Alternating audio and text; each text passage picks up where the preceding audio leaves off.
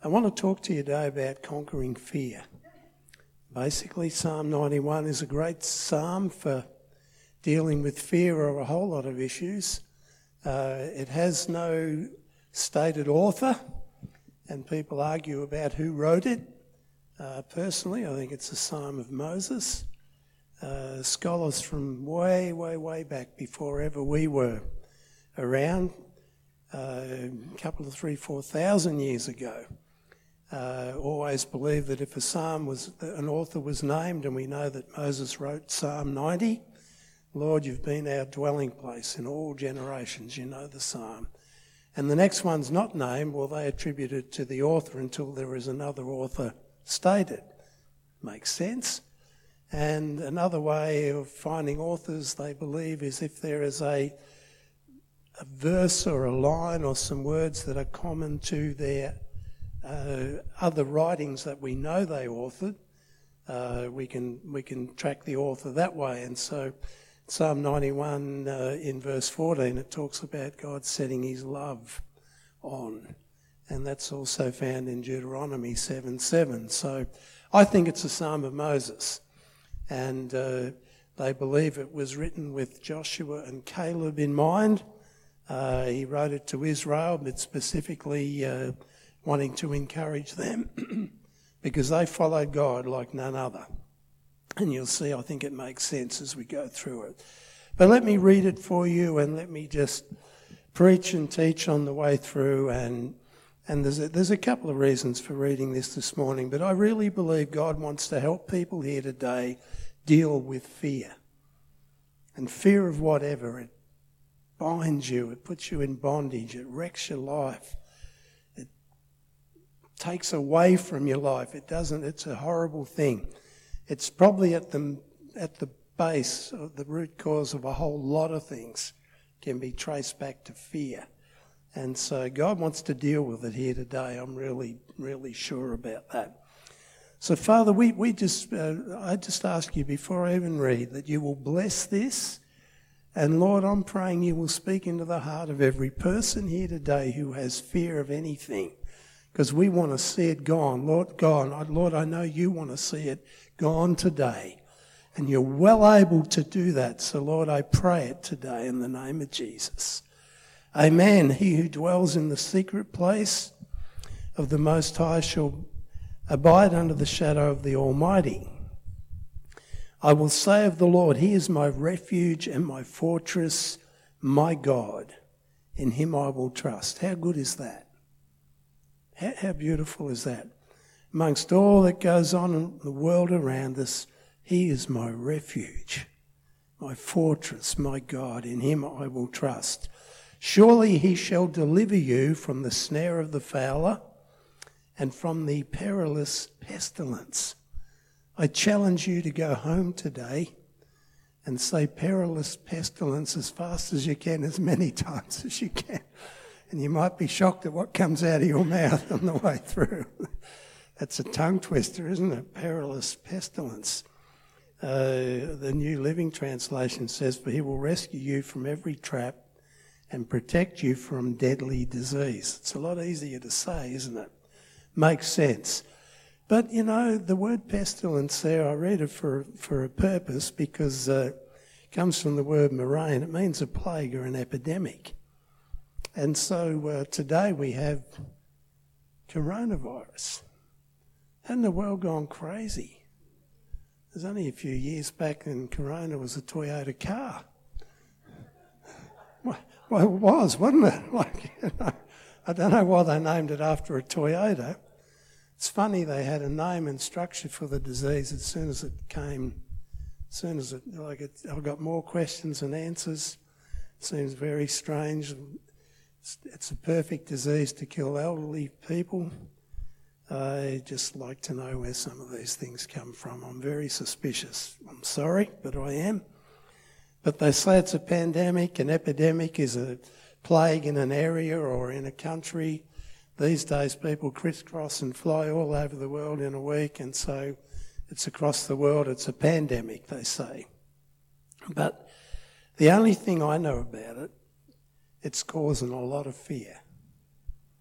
The only thing I know about climate change, beside it being a load of rubbish, is that it's causing a whole lot of fear. But they both are making big money for different people. When someone's making money out of something in the trillions, I get very, very, very suspicious and extremely suspicious. But you put fear into the heart of people and you can control people.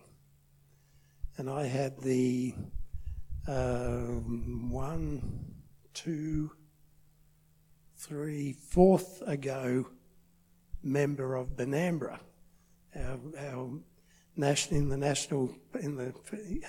in Canberra, the member. I won't name him, but he was a good guy. And he told me the next big tax that will come won't be an extension of the GST. He said it'll be an environment tax. They're already working on it, he said. If you can scare people to think the world's going to collapse around them and the planet's going to dissolve, they will happily pay all the tax that you want. I'm very suspicious. I'm sorry, I just say that this morning. All I know about it, God's not a God of fear. A man that I often make comment, I quote his quotes because I love them, is Rick Godwin. He had one on Twitter just yesterday and said, fear and stupidity about the coronavirus is spreading much faster than the virus itself. I agree with him. So on the worst day so far, 110 people died in China. There was 46,000 people died of cancer in China on the same day. And there was 36,000 died of heart disease. And there was 20,000 died of the effects of diabetes on the day. And suicide was triple the number of people that died from the virus. So you've got to just look at things in the right light. You can panic, and it's designed to do... Well, I'm not panicking, okay? Don't have it, not having it, don't want it. By his stripes I am healed. Amen. I just... Psalm 91, great cure for it. I want to tell you that today. So let's read on in Psalm 91 because it has some really good keys to dealing with fear. Praise God. I can't help thinking about my dad and the corona. Do you remember that? It was bright red when he bought it. Bright red and shiny red. It was, a beautiful colour.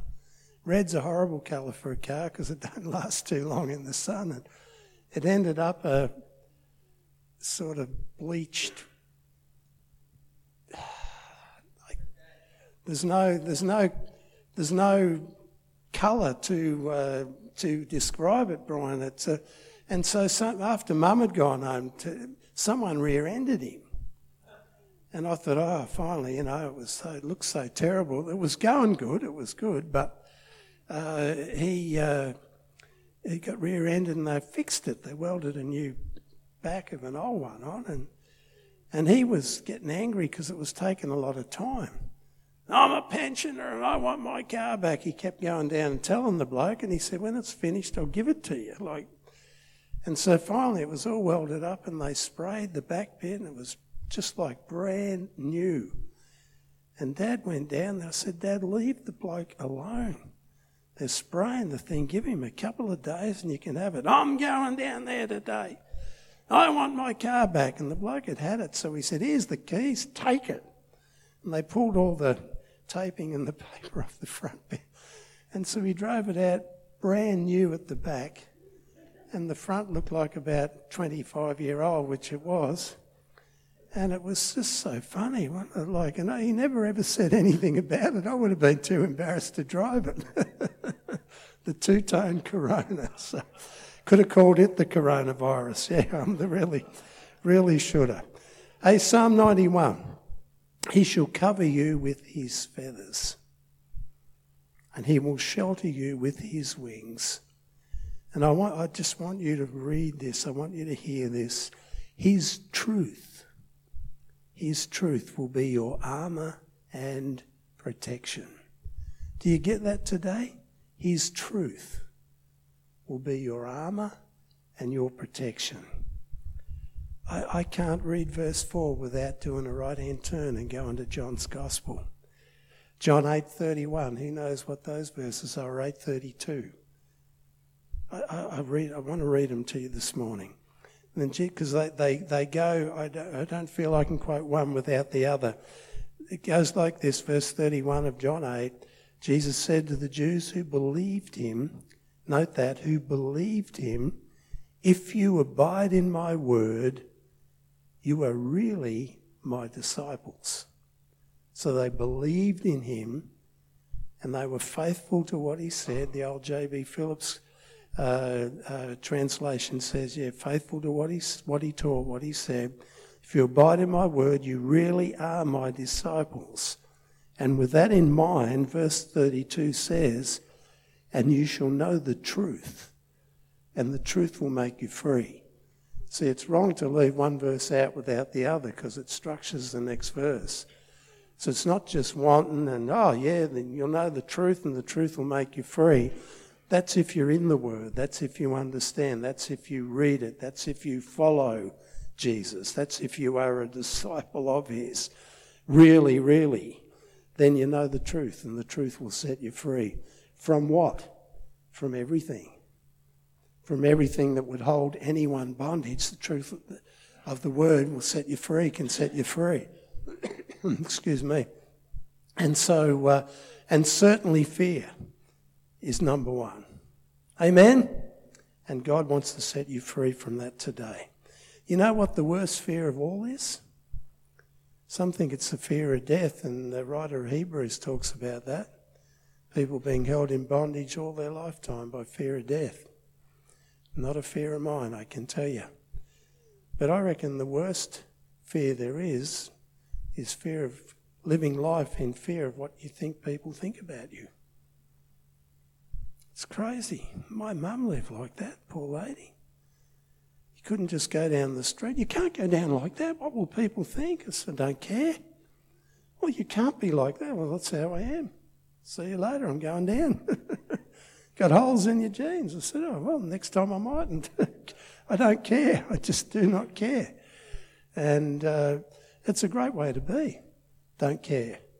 She was so beholden to that. God wants to set you free from fear, whatever that is today. Where did I get to before you distracted me? I'm blaming you. Well, everyone else blames someone else, don't they? So I blame you. Verse 5, you shall not be afraid of the terror by night, nor of the arrow that flies by day. There's our favourite word again, nor of the pestilence that walks in darkness, nor of the destruction that lays waste at noonday. 1,000 may fall at your side and 10,000 at your right hand, but it shall not come near you. Only with your eyes shall you look and see the reward of the wicked, because you have made the Lord, who is my refuge. See, this is why I reckon it's Moses and means, and was thinking of those two men, Joshua and Caleb. Because you've made the Lord, who is my refuge, that's Moses' refuge, because you've made him, even the Most High, your dwelling place, no evil shall befall you, nor shall any plague come near your dwelling. What a great word. Amen? Man, why don't you just claim that over your household today? No disease on our property. Amen? Jesus took stripes for our healing. He took them before he ever went to the cross. You read the word. He was whipped, and before he hung there and died and shed his blood, the blood he had left on the cross, he took stripes for our healing. Amen? And so, man, I'm not having no virus. Just don't want to know about it. I believe verse 9 and 10. Verse 9, let me say, is a real key to conquering fear. I really do. Because it talks of making the Lord your dwelling place. And I think that's just a huge key for Christian living, whatever goes on in life. I just think it's just really is a huge clue. And living close to the Lord, I think, is everything. And so with the thought of making the Lord our dwelling place, it's not that I don't want to read the rest of Psalm 91, but probably with the thought of dealing with fear, I might go back to John's Gospel to chapter 14. If you were following and want to follow along with me, you might like to turn to chapter 14 of John. Who knows John's Gospel, chapter 14? It's a great chapter, isn't it? It starts with, in my Father's house, many mansions. If it were not so, I would have told you, behold, I go to prepare a place for you. I know he's preparing a place for me. I hope it's got a little shelter on the side and a roller door for the motorbike. That's what would be good, but he's preparing a mansion. Amen? Yeah, praise God. I was down at Phillip Island last Saturday. Man, I love it down there for the motorbikes. We're all mates, everyone. No one has clean stuff on down there. We've all got holes in our jeans and and all the rest. It's just really good. Just, yeah. How long you been riding, mate? Can't work it out. Oh, me too. Yeah. A traffic conviction before I got my licence. Yeah, really? What was that for? Yeah, we talk the talk down there, walk the walk, yeah. Just make sure they're not looking when you try and get your leg over to go home. Throw it up. Praise God, it's good. John chapter 14. You keep distracting me this morning. This is not so good. Verse 15, I think I should start. It's John's Gospel's profound anyway, but look, let's start verse 15. Jesus speaking to those who were following him. And so we're following him. The word applies to us today. If you love me, keep my commandments. Simple. And I will pray the Father, and he will give you another helper. But see, Jesus has been saying, I'm going to go. I'm going to go. And they're getting a bit jumpy about that, but he says, I'm going to give you another helper. I won't be here, but I will send someone, that he may abide with you forever. So Jesus returned to the Father at the right hand of the Father. The Holy Spirit is in me today. I trust he's in you today. Amen? He'll abide with us forever. As long as this life goes, we've got the Holy Ghost. The Spirit of truth.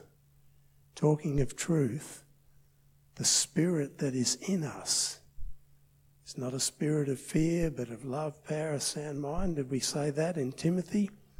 But he is the Spirit of truth. So what he reveals to us will always be truth. He can't lie. God can't lie. Whatever he shows you about yourself, you need to heed it because it'll be the truth. Amen? Seriously, the doctor can say you've only got months to go. He told me I had 5 years to go, maybe 7 at the best. But the Holy Spirit wasn't saying that to me. I just felt no witness about that at all. So I said, go away, I'm not coming back to see you. You know, like he will reveal the truth to you. And we need to heed that, we really do. He is the Spirit of truth. The world cannot... whom the world cannot receive, because it neither sees him nor knows him, but you receive him, nor knows him, but you know him, for he dwells with you and will be in you. I will not leave you orphans, I will come to you. So you have a helper in you. Verse 19, a little while longer, and the world will see me no more. So you can imagine the disciples are sitting around and they're hearing this. You will see me no more. And the world doesn't see him anymore. The world's trying its best to forget about him and legislate and put him out of everything. They certainly don't see him anymore.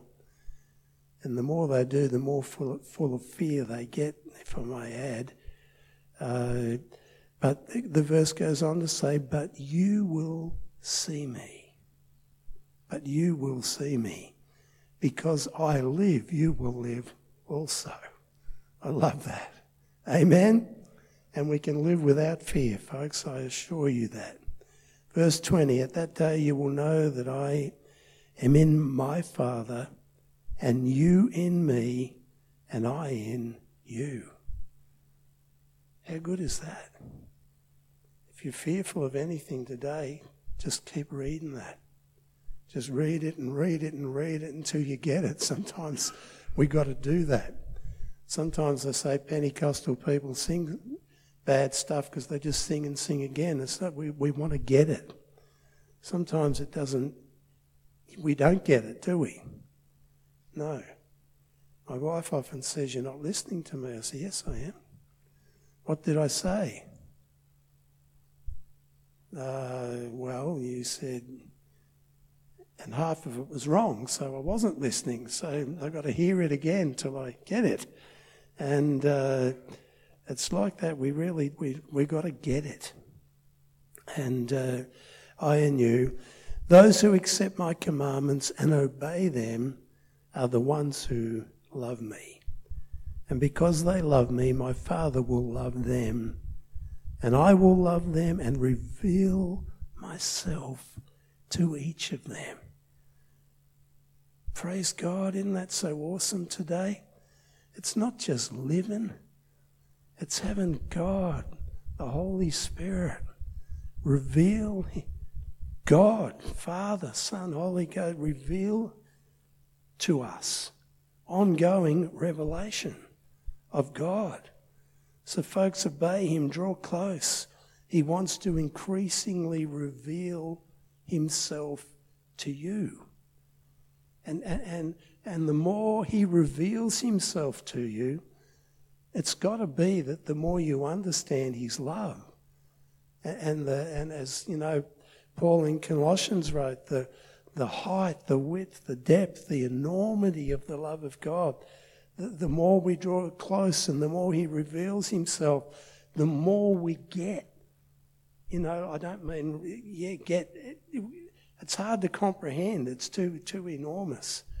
But it's his love is absolutely incredible. But the more we get, the love of God in us, we understand it, the more we can love others.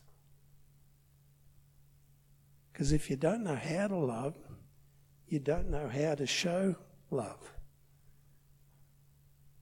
And it gets very complicated, doesn't it? Like my old dad had no clue how to show love. He'd go and work for you. He'd work hard, doing things to show it, but he could never say, I love you. Sometimes you need to hear the words, don't you?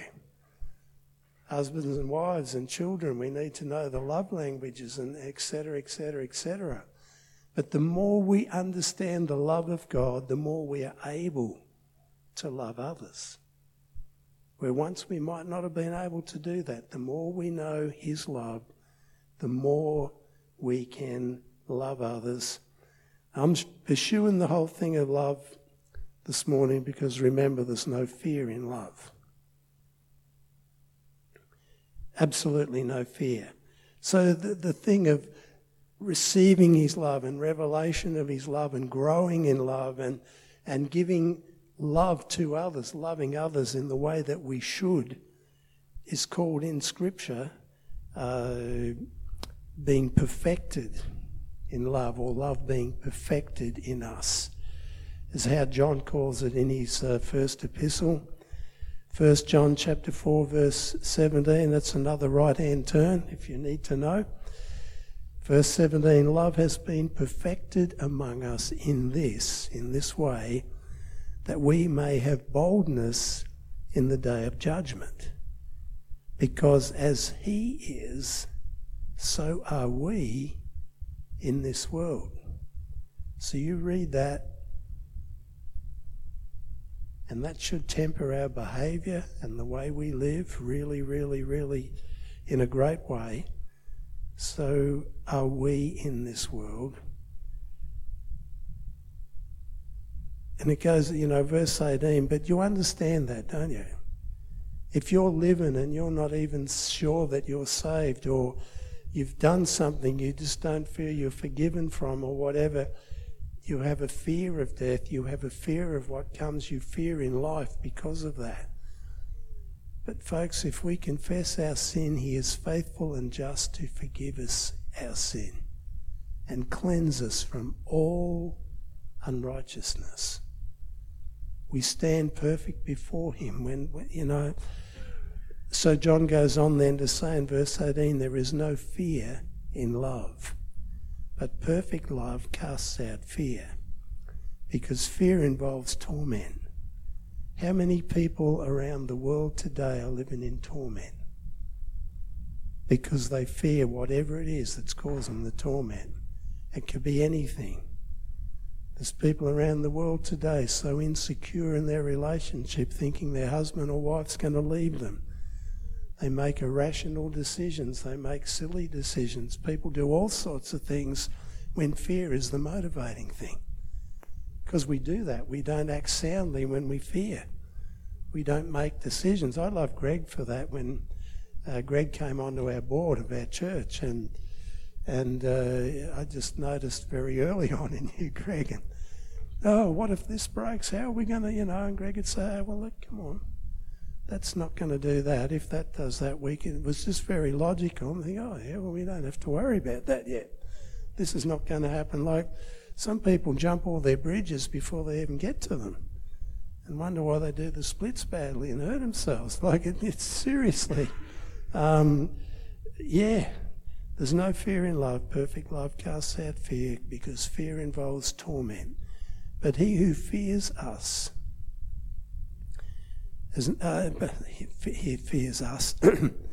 My glasses aren't working good this morning, are they? But he who fears, I'm reading 2 lines above, has not been made perfect in love. I love this. We love him because he first loved us. Verse 18, New Living Testament translation. Such love has no fear, because perfect love expels all fear. If we are afraid, it is for fear of punishment. And this shows that we have not fully experienced his perfect love. So we just need to get as close to him as we can. And we just need to be drawing near and letting him reveal himself and his love into our lives. And we're going to have a great life. Amen? We really are. Can I just give you a couple of places in Scripture? Maybe just one. This is a great verse. I've preached on this before. Some years back I can remember preaching on this here.